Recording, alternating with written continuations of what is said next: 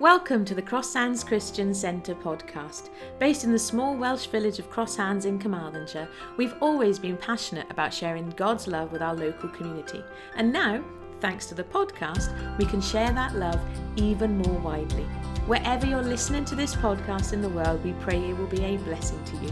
Sending much love from us and God to you. Thank you for listening. Are we all sitting comfortably? Yes. Okay, I'll begin. Okay, so I guess for Emily's benefit, but also a little bit of recap, because I know what you're all like. You'll forget what we did last time anyway. So if you remember, what's the matter now? Ignore me, I have to get my Bible. Sorry. Good idea. What I planned to do was I got intrigued, as you know, by I'm always intrigued by Lazarus and his being raised from the dead and the relationship with that. And of course, that's in John's Gospel, and that led on to me thinking about John's Gospel. And we were still looking at Easter, and Lazarus fits with the Easter story, and therefore we wanted to do a little bit more thinking about where that came from, because we were waiting for Steve to do something on Easter, but Steve keeps being poorly, so we never got that far. I did Steve's preach last week. Yes, I know you did Steve. He told preach. me. Oh, I see. You told him what it was. His preach was on it, it's finished. There we are. So, You've got to write a whole new one now. So excellent. So of course we did because we're still doing Easter. I did the beginning of John's Gospel, because that's straight into some of the stuff that relates to Jesus, etc., and where he fits in the creation story. And started to realise that John uses loads of these different techniques. Now we've seen this before, because Roger has told us a lot and introduced us a lot about how the Jewish Bible, they went through this whole process of learning everything by rote. So at the very least, every single Jew that is being preached at or talked to in the Bible, when we see it, knows the first 5 books of the Bible. And as soon as anybody says anything that relates to that, they go straight back to it, and they see a whole lot more than we ever see. And so we've been conscious that we need to always think Jewish when we're reading the Old Testament and the New Testament, because that's who these books were originally written for, and that's the context of where this all comes from. And we then were introduced as a result of, reading something else, the principle of first mention. And the principle of first mention, again, triggers something in the Jewish mind. So the first time, and the key verse to John's Gospel is John 3:16. For God so loved. And as soon as the Jewish hearer hears the word love, they go to the first, they think back to the first mention of love in the Torah. And the first mention of love in the Torah is in the story of Abraham sacrificing his son. So immediately when Jesus starts talking about he's going to be raised from the dead, which is in this part of John, it goes straight back to there. And they then begin to pick up different parallels, which if we're not careful, we don't see. And so we thought, I thought, and you agreed, you didn't disagree, you kept inviting me to come and do this sort of bits and pieces, said, well, I'm going to carry on with this, because I then learnt, of course, and we shared, that John's Gospel is split in 2. It's like the first 11 chapters are called the Book of Signs, and then the Book of Glory is the last, however many, it's about 10 or 11 of the last section, but John's Gospel is split in 2, and that last section, which is virtually as long as the first section, is effectively only 1 week. Whereas the first section is the whole of the first sort of 3-ish or 2.5, 3 years of his ministry. So we're looking at those signs that John refers to, and John refers to 7 signs, and there are 7 signs or miracles that John records in his gospel. Doesn't mean that there were only 7 signs. There's a whole chunk more than that, of course, in the other gospels, because signs are John's way of referring to miracles, but he calls them signs because he wants to emphasize that they're actually pointing to the glory of Jesus all the time. So that's where we're at, and so we're going to carry on. We're going to look at, we've already looked at 2 of the signs, but we're going to look at the second sign, because the 2 signs we looked at was the water into wine, which was the first one in John's Gospel, and then we looked at the 7th sign, because that's Lazarus, so we've already done one of those, so we've got those other chunk to do. So the second one will be picked up in the bit that we're going to read today, which is bits of John chapter 3 and John chapter 4. But of course, before we get to his sign, which is at the end of John chapter 4, the second sign, I thought it'd be interesting to look at the parallels, because of course one of the things that was pointed out by a chap called Mark somebody. Where did I write it down? Mark L. Strauss, in his book, Four Portraits, One Jesus, was that there is a parallel going on in John chapter 3 and John chapter 4. Now, I'm sure Mark L. Strauss in 2007 was not the first person to have spotted this. And in fact, given the intention of John to use various techniques, it wouldn't. I'm quite convinced that either he doesn't know it and the Holy Spirit put it in his mind when he was writing it down, or he had every intention of drawing out parallels from these two chapters. Now, chapter 3, because we know John 3:16 so well, for God so loved the world, etc., we know that's the story, don't we, of Nicodemus coming to Jesus in the middle of night. The chapter 4 is the story of the Samaritan woman at the well. And then there are these parallels that run through, if you follow them through. So, if we go to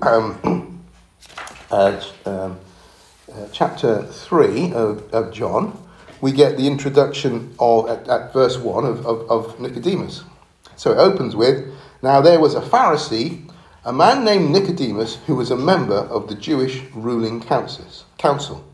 Chapter 4, on the other hand, is this account of this private meeting between Jesus and Samaritans. So therefore, that's the first parallel. Effectively, the start of this was a private meeting between Nicodemus and Jesus, and the second, in chapter 4, a private meeting between Jesus and the woman who he was waiting for at the well. And believe me, he was waiting for her at the well. Jesus doesn't do anything by accident. And we get John chapter 4 verse 9. "The Samaritan woman said to him, 'You are a Jew, and I am a Samaritan woman. How can you ask me for a drink? For Jews do not associate with the Samaritans.'" Now, why do Jews not associate with the Samaritans? Because the only Samaritan we know, we start mentioning Samaritan, I just go Good Samaritan. Good Samaritan. That's not the Jewish opinion of Samaritans. Bad Samaritans, horrible Samaritans. They're a bunch of good, God haters. Well, they're not God haters, but they were off their rockers. And the reason is there are three groups of people. Sorry. Wow. Kick the bucket. There are three groups of people in Israel, of course, at this time. We've got the people who are in Jerusalem. They came from Babylon. They were the first of the returners from Babylon. So they settled in Jerusalem because they came to rebuild the temple and the wall around Jerusalem, didn't they? We know that from the accounts of Ezra and Nehemiah. What's the other one? Ezra and Nehemiah. Yeah, Ezra and Nehemiah. So they came to rebuild the wall and the temple. Now, the second returning cohort is not covered in the Bible, but there was a later return from captivity where they were in Babylon, and they, because there was no room in Jerusalem, effectively settled in Galilee. So they are a later bunch. Now, the bunch down south in Jerusalem always accepted the bunch in Galilee as being proper followers of Jesus and God, not Jesus, followers of God. But there was this other bunch in the middle called the Samaritans. Now, the Samaritans were the remnant of the northern kingdom. And when the northern kingdom, Assyria, if you remember, we had the northern kingdom, which was the 10 tribes, and the southern kingdom, which was Judah and the other one. Benjamin, I think. Yeah, Judah and Benjamin. Yeah, the other one. Judah and Benjamin. So with the southern kingdom. And the Assyrians raided that part, and they took they dispersed people all over the place. They had a habit, the Assyrians would, so as to disrupt what was going on, they would take a bunch of people from one place and put them in another place. So they mixed people up.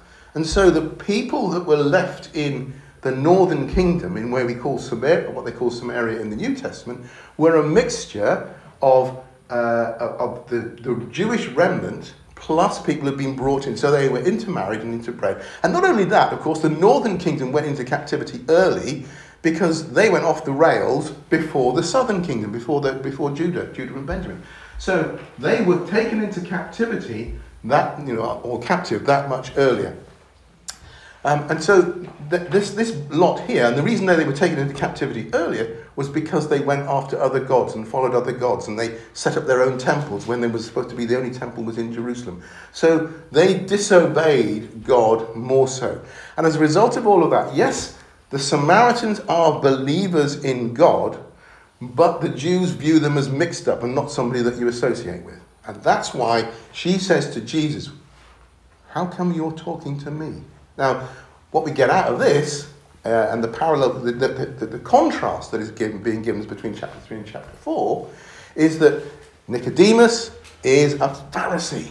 Now, Pharisees, as we later learn in John's Gospel and elsewhere, of course, they're the ruling class. They're the ones who make the rules, and they think that this Jesus was a threat to them, and as we'll pick that up later on. So Jesus is a threat to their authority, and they didn't like him. They went out of their way to try and ultimately had their way, because they were the ones who, as the ruling class, as the ones who managed the high priest, etc. Well, they're the ones who had him put to death on the cross. So you don't expect a Pharisee to be coming to Jesus in the dead of night. And a Samaritan woman doesn't expect Jesus, a Jew, to be associating with her. Now, in one context, Nicodemus had sought out Jesus, but in the other, it was Jesus who'd done the seeking, and he'd sought out this woman at the well. Where have I gone? Oh, I moved on really quickly there.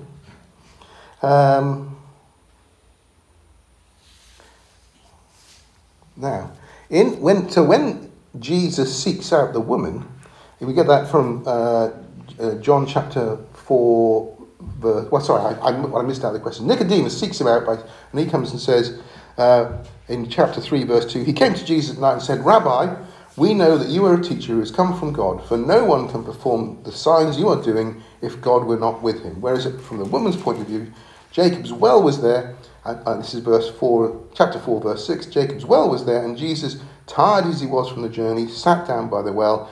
It was about noon. Now, first mention from John, Jacob's well. Now, Jacob's well is not mentioned in the Bible. Now, I went looking for it, and I couldn't find it.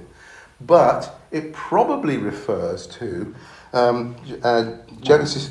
I'm sorry, I just missed that little bit. What's not mentioned in the Bible? Jacob's well. Jacob's well is not specifically named in the Old Testament. So Jacob's well, not specifically mentioned, but it probably refers to Genesis chapter 33. So because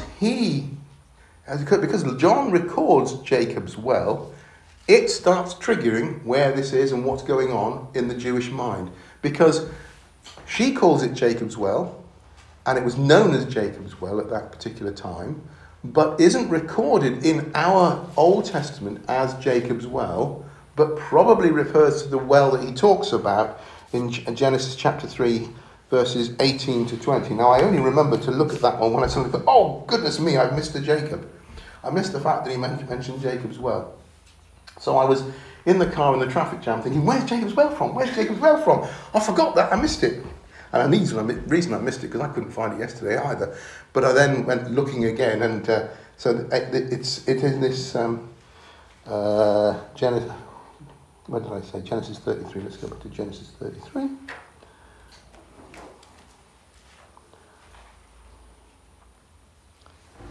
Esau said, "Then let me leave some of my men with you." No, that's not 33. That's 15. I can't see it in 33. Genesis 33, verse 8. It's not mentioned. After Jacob came from Paddan Aram, he arrived safely at the city of Shechem in Canaan and camped within sight of the city. For 100 pieces of silver he brought from the sons of Hamor, the father of Shechem, the plot of ground where he pitched his tent. There he set up an altar and called it El Eloi Israel. And that's where they think is where the reference to Jacob's well is, because Jacob bought this plot of land. And if the parallel passage in chapter 4 of John talks about the land that he bought. Where was it? In John I know, chapter... but where in the country was it? It's... Where was it near? South of Galilee, north of Okay. Jerusalem, north of Yeah. Judah, Okay. Jerusalem. And that sort of thing. So How do we know he dug a well there? Because it only tells us that. in we the don't. reference. That's Oh, I see. I said my starting point was Jacob's well is not mentioned in the Old Testament. So everyone's just assuming he built a well as well as not. Yeah, Oh, okay. and there is a well there Okay. that is now But recognised. historically, you mean? Yes. Okay. So this woman, the real well, Jesus went to this well and waited, and the woman called it Jacob's well. Okay. But Jacob's well is not mentioned in the Old Testament. Gotcha. But the Jews would know of this as probably the parcel of land Yeah. that Jacob bought at that time in that Oh, area. I Because it needs to be a famous one for them to know. And okay. Yeah. Gotcha. So Okay. so they will all know Jacob's well, but it's not referred to in here. Okay. What is referred to in the Old Testament is the parcel of land that Jacob himself bought. If he stayed there a while, they did some water, didn't they? Yeah, I guess. Yeah, he bought the land. Yeah, Yeah. they did He some probably water. bought the land because he was watching it. Yeah, yeah. Because I initially got confused. Was this where Jacob met his wife? Jacob was one who got all of these wives, wasn't he? Yeah. And he had the favourite wife, and then there was the unfavourite wife, and then there was all the maid servants, which is why he's got so many children. Yeah. Yeah. So I thought it was that well, because I thought, well, there is a well. I know the story of the well, but no, it doesn't. What's that? Nothing. Sorry. Oh, come on. I just said to her, "Is that why he's got so many children?" You. It was Why? a joke. No, because. That has to do with wells. No. You said that Jacob had lots of children because he had wives and other wives and favourite wives and extra wives. So I was. No, I've only got one favourite wife. Honestly. It was meant to be a joke and a side. It wasn't meant for public consumption. Oh, well, you know. She had to say it. Yeah, I wish I hadn't said. Okay. Now, and the other interesting thing I think is I began to wonder. Yes, there's a parallel going through with these stories, and so there's the one Nicodemus seeks him out, but Jesus seeks the woman out. I began to think, well, I wonder potentially I can link these two, because of course the reason Jesus is going back up to Galilee is because he's worried about the Pharisees who are now after him. And of course, how would he know that the Pharisees were after him if he didn't have that as part of a conversation potentially with Nicodemus? So it begins to sort of Nicodemus, who's this, who they wouldn't, none of the other Pharisees would expect Nicodemus, and we picked that up a minute as well, would expect Nicodemus to have any association with Jesus, but he did. So did Nicodemus potentially say, you better hightail it out of here at this particular stage and go back up to Galilee? And that's how he came to be on the road at that particular time, going back to Galilee. And he chose to go. You don't have to go via Samaria to get back to Galilee. But he chose to go to Samaria because he wanted to meet the woman at the well. But I wondered if it's the Nicodemus who potentially planted the seed in his mind. Right, now, Jesus is using a similar process in both these two dialogues. So, firstly, he sparks an interest with both with a spiritual metaphor. So, Nicodemus has said, given us that introduction where he says, you must be from God. And how does Jesus answer? With this metaphor. Very truly I tell you, no one can see the kingdom of God unless they are born again. And similarly, when he seeks out the woman, he uses another spiritual metaphor in chapter 4. Jesus answered her, if you knew the gift of God and who it is that asks you for a drink, you would have asked him and he would have given you living water. Now, this confuses both parties. So both parties get confused. So Nicodemus is confused. How? Because both of them think in the same way. Both of them think in the physical. So Nicodemus thinks in the physical. How can someone be born when they are old? Nicodemus asked. Surely they cannot enter a second time into their mother's womb to be born. Whereas the woman said, Sir, the woman said, you have nothing to draw with, and the well is deep. Where can you get this living water? Are you greater than our father Jacob, who gave us this well and drank from it himself, as did also his sons and livestock? And in both situations, we find Jesus is then clarifying. So he clarifies for Nicodemus and he clarifies for the woman. Jesus answers Nicodemus, Jesus answers, very truly I tell you, no one can enter the kingdom of God unless they are born of water and the Spirit. Flesh gives birth to flesh, but the Spirit gives birth to spirit. And with the woman, he says, Jesus answered, everyone who drinks this water will be thirsty again. But whoever drinks the water I give them will never thirst. Indeed, the water I give them will become in them a spring of water welling up into eternal life. Now, of course, that doesn't satisfy either party, because neither party still understands at this stage. Nicodemus doesn't understand, and the woman doesn't understand. All that John records in the conversation with Nicodemus, how can this be? Nicodemus asks. Whereas the woman says, give me this water so that I won't get thirsty and have to keep coming here to draw water. So all she's there, Nicodemus, what? Whereas she says, oh yeah, I'll have some of that because I haven't got to then do all this on a daily basis, to come and get this water from this well. And we know that she's there alone, as does Jesus. I haven't actually thought about going into this bit, but of course she's there alone because she's shamed by her relationship with men, is what she explains to Jesus. And she gives it all up to Jesus, or Jesus knows all of this, and he speaks into her entire situation. So Jesus knows exactly where she's coming from, and the reason she's probably there on her own and having this private conversation is because she's not treated with the same respect as everybody else in the town is. She is later, which is lovely. She then gets that later because she's the one who develops a relationship. She finds out something that is remarkable about this particular man and what he's saying to her.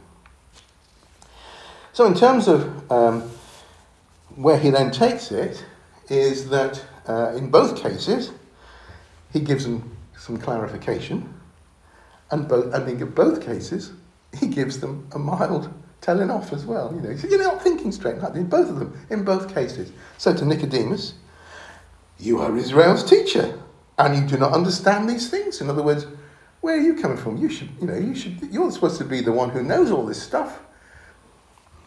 Very truly, I tell you, we speak of what we know, and we testify to what we have seen. But still you people do not accept our testimony. I have spoken to you of earthly things, and you do not believe. How then will you believe if I speak of heavenly things? And to the woman, he replied, believe me, a time is coming, and when you will worship the Father, neither on this mountain nor in Jerusalem. You Samaritans worship what you do not know. We worship what we do know, for salvation is from the Jews. Yet a time is coming, and has now come, when the true worshippers will worship the Father in the Spirit and in truth, for they are the kind of worshippers the Father seeks. God is Spirit, and his worshippers must worship in the Spirit and in truth. And then immediately, the next thing he does in both situations is he points out to them that he is the way.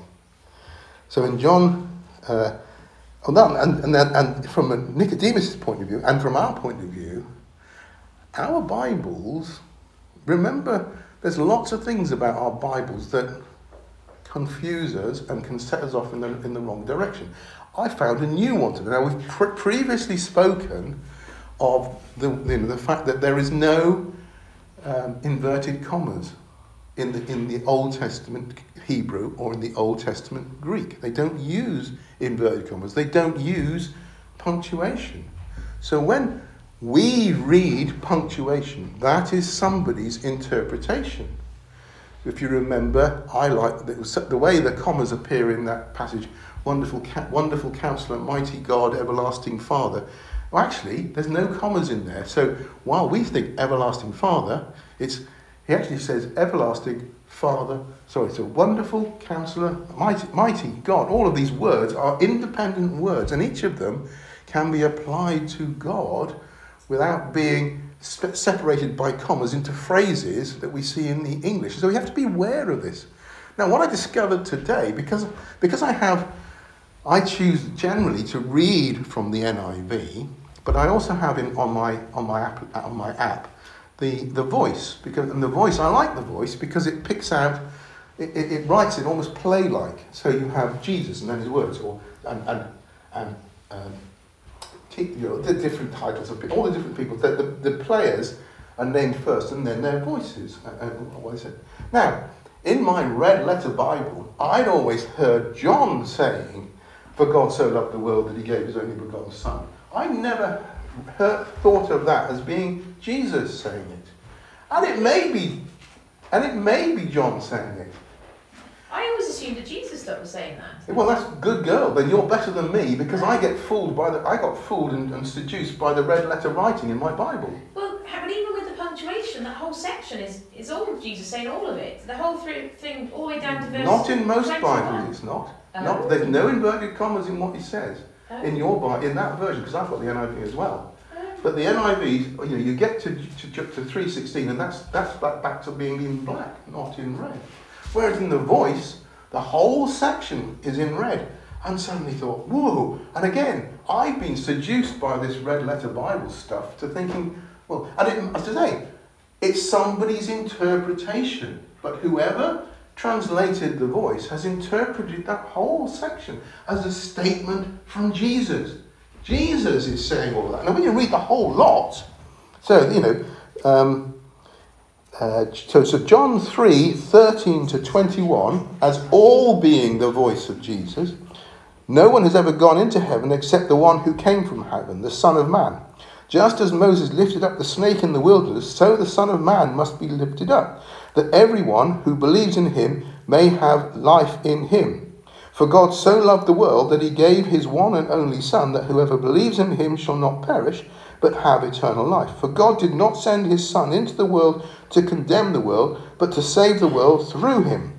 Whoever believes in him is not condemned, but whoever does not believe in him stands condemned already, because they have not believed in the name of God's one and only Son. This is the verdict. Light has come into the world, but people love darkness instead of the light, because their deeds were evil. Everyone who does evil hates the light, and will not come into the light for fear that their deeds will be exposed. But whoever lives by the truth comes into the light, so that they may be seen plainly that what they have done has been done in the sight of God. Now, the Voice suggests all of that is Jesus speaking, which you were saying that you always assumed. My Bible says it's all Jesus. Interestingly, well, that's fascinating, because in the version of the NIV that I've got, it's not in red. I don't know. Have you got? No, my NIV is not in red. Yeah. 16 onwards. Yeah. So that's where. So the bottom line is interpretation changes, and what is written, no commas, none of this. We've got to be careful about, because that now, for me, and it obviously was for you, but for me, if I think of it in that context, it becomes a very significant statement. Jesus is saying to Nicodemus, yes? Yeah, it says here in the footnotes, some interpreters end the quotation with verse 21. Yeah. But but I only picked that up today. So, because I've always just read the Bible and It never made any difference to me. It was just, for God so loved the world. That's just so... Yes, but absolutely. But if it is a statement from John, but the other interpretation is it's a statement direct from Jesus. And so much of what is, we so often, people struggle sometimes to see where Jesus says that he is the Son of God, because he keeps calling himself the Son of Man. He is making a direct statement. And the impact for me, it becomes even more enormous now that I see it in that way, looking confused as well. No, I'm thinking of the cross. He says, Father, why have you forsaken? Yes, he always calls God Father. Yeah. I accept that. So Father implies Son. But if you look to the story of the crucifixion, the way he answers the priests, when the priests ask him, "Are you the Son?" He doesn't say yes. He answers it with a different statement, and people have then said, "Oh, well, he never did say," and actually he said in loads of places, and this is just one more that potentially adds up to make this. Yeah.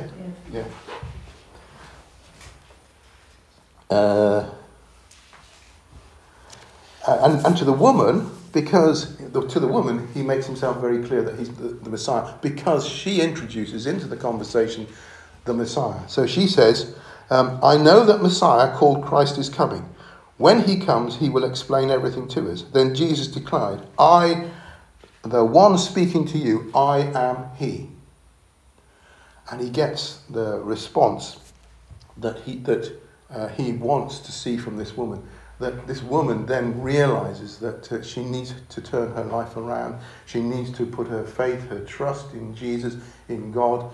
And not only that, she is so up for it, as we know. There is this parallel conversation going on with Jesus about the life she's led up till now, and he knows all about it. That's why he's come to speak to her. And all of that is forgiven and put aside. And she now rushes down into the village, and she's telling all the villagers about it. And so much so that the village are all up to go and meet this man. And the other thing is that most of the preaching we see from Jesus in the Gospels is either to Galilee or to Judah and Jerusalem. Here he is doing the same things that Paul is doing. He's preaching effectively to God-fearing Gentiles because they're not the same as the north and the south. So Jesus is there in the midst, and he stays with them for a couple of days. They beg him to stay, so he stays. Jesus wants to be invited in. He was invited in by the people of this village, and he stays with them for 2 days. And this must have blown the disciples' minds apart, because up until now nobody would associate with this bunch of people, and here they were spending 2 nights with them and eating with them and having chats with them, and I can imagine it as we go forward. Wonderful. So we find later on, as I say, John chapter 4, many of the Samaritans from the town believed in him because of the woman's testimony. He told me everything I ever did. So when the Samaritans came to him, they urged him to stay with them, and he stayed 2 days. And because of his words, many more became believers. They said to the woman, we no longer believe just because of what you said. Now we have heard for ourselves, and we know that this man really is the Saviour of the world. Now Nicodemus, on the other hand, we're never told. Here is this incredible conversation that Jesus says to Nicodemus, I am the Son of God. If you take that whole section as being Jesus' words, Jesus is saying that to Nicodemus. He's saying, I am the Son of God. So, what was Nicodemus' response? We're not entirely clear. But Nicodemus turns up later. Now, the next time he turns up is in chapter 7 of John's Gospel. And in chapter 7 of John's Gospel, Jesus has returned to Jerusalem for one of the festivals. And people, the common people, are beginning to recognize him as the Messiah, as the Son of God. They are beginning to see it. And there's a debate going on. So some are saying he is and some are saying he isn't. But this message gets to the temple and the Pharisees. They get to hear about this, and they want him arrested. And so they therefore send the temple guards out to go and arrest him and bring him back. So the temple guards go out there, and they start listening to what's going on. Although John doesn't tell us it in the Bible, they very clearly start listening to what Jesus is saying as well. So finally the temple guards, and this is then verse 45 of chapter 7, finally the temple guards went back to the chief priests and the Pharisees, who asked them, why didn't you bring him? No one ever spoke the way this man does, the guards replied. You mean he has deceived you also? The Pharisees reported. Have any of the rulers or of the Pharisees believed in him? No, but this mob that knows nothing of the law, there is a curse on them. Nicodemus, verse 50, Nicodemus, who had gone to Jesus earlier and who was one of their own number, asked, does our law condemn a man without first hearing him to find out what he has been doing? They replied, are you from Galilee too? Look into it and you'll see that a prophet does not come out of Galilee. Now, of course, Nicodemus had already listened to Jesus. He'd already heard him declare himself the Son of God. So he clearly, he was interjecting there because he'd had that conversation. We're not told, and we don't know whether he was a believer at that stage. But everybody in this world is on a journey, as we've said before. And some will come quickly to Jesus, and others will take time to get to Jesus. You remember, I love the account of Paul, where he goes off for 3 years. It took Paul 3 years to work out how the Old Testament pointed to Jesus. He'd met Jesus, he'd accepted him as the Saviour, but he had to go and work it out for himself. Now, all of the Jews know their scriptures backwards. And obviously, it's, in Paul's case, he knew that if he was to be able to go out and teach his countrymen, as well as the Gentiles, about Jesus, he had to know how it all fitted together. So it took him 3 years. Nicodemus would have been in a similar, if not more, we know that Paul was a Pharisee, wasn't he? Paul a Pharisee? Yeah, I think so. Yeah, he was a Pharisee. Yeah, Paul a Pharisee? Everybody agree Paul was a Pharisee? I think so. Yeah. So here was another one. These things would not come easy to a Pharisee to believe in Jesus. Now, like Paul, who with his road to Damascus experience, there may have been a similar experience for Nicodemus. But Nicodemus may not be and would not be necessarily willing to share all of that because he hadn't had 3 years. He couldn't have had 3 years because Jesus' ministry was only 3.5 years long. So he hadn't had the same amount of time as Paul to work out in his head whether this Jesus' claims made sense. But we know he eventually must have, I think, because the last time Nicodemus turns up is at the crucifixion or after the crucifixion. Later, this is chapter 19 and verses 38 and to 40. Later, Joseph of Arimathea asked Pilate for the body of Jesus. Now, Joseph was a disciple of Jesus, but secretly because he feared the Jewish leaders. With Pilate's permission, he came and took the body away. He was accompanied by Nicodemus, the man who earlier had visited Jesus at night.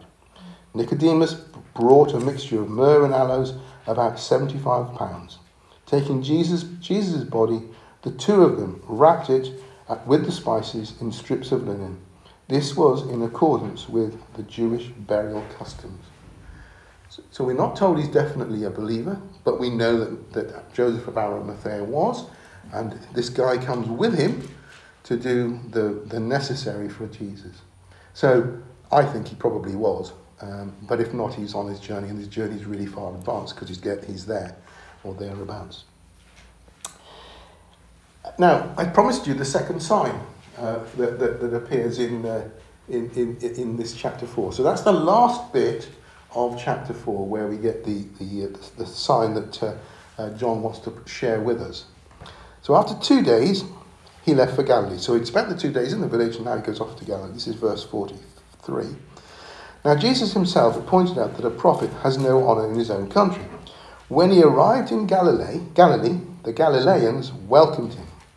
They had seen all that he had done in Jerusalem at the Passover festival, for they also had been there. Now, the welcome from the Galileans wasn't a welcome as such. It was probably more of it was more of a rejection because they're only really interested in Jesus' miracles. Because that's, the account they're talking about is that time when he goes, the first account in John, when he goes in there and throws out the moneylenders and the people selling the sacrificial animals in the temple courts. But in that account, we're also told he does signs and wonders, and that's all they're interested in. They're interested in the signs and wonders that he can perform. But John does still pick one out in that sense.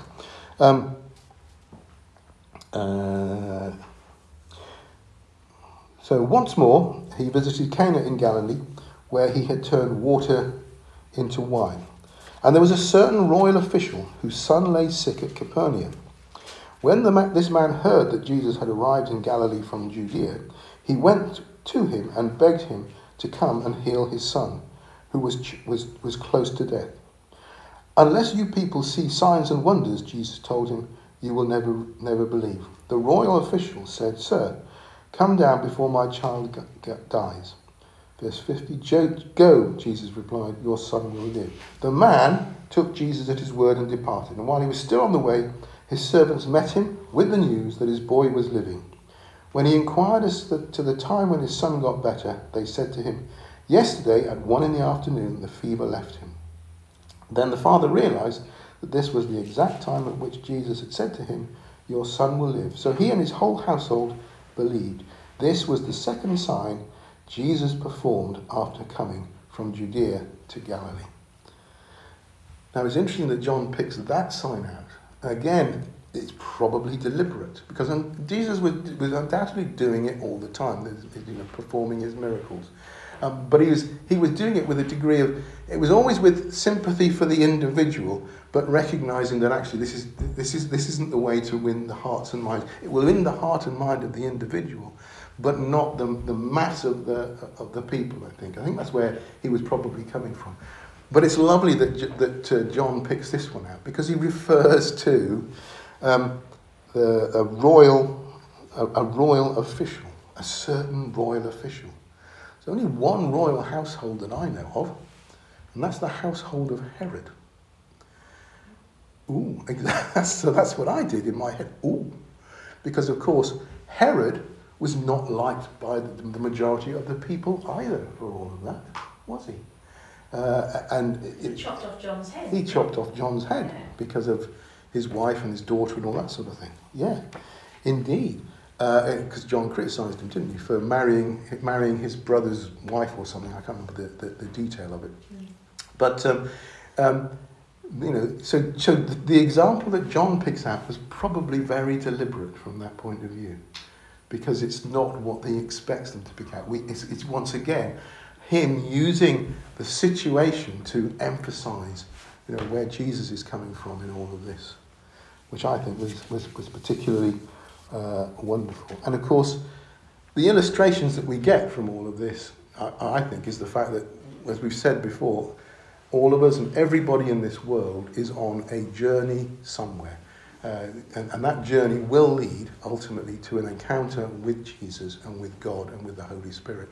And obviously, ultimately, the aim is for everybody to respond to the Holy Spirit and come to Jesus. And I still think that everybody does. But of course, that's for God to determine and not for me. But I think our God, as we keep emphasising, is a loving God. Jesus and the Holy Spirit is all about the love that we've been singing and sharing this morning as we go through. And that love, of course, culminated from our point of view in Jesus' death on the cross. And we'll therefore come around the table and celebrate that feast with him and with each other as we break the bread.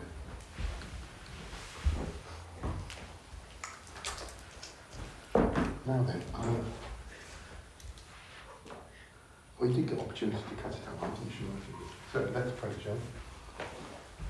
We thank you, Heavenly Father, for all you've been sharing with us today and the revelations you give us. And we pray you will continue to work in our hearts and minds as we contemplate all that you show us and share with us, and you speak to us as we spend our time with you. Thank you for listening to the podcast. We do pray it's been a blessing to you. If you have any questions or you need to reach out to anyone for support, please know that you can find us now on Facebook, facebook.com/Cross Hands Christian Centre.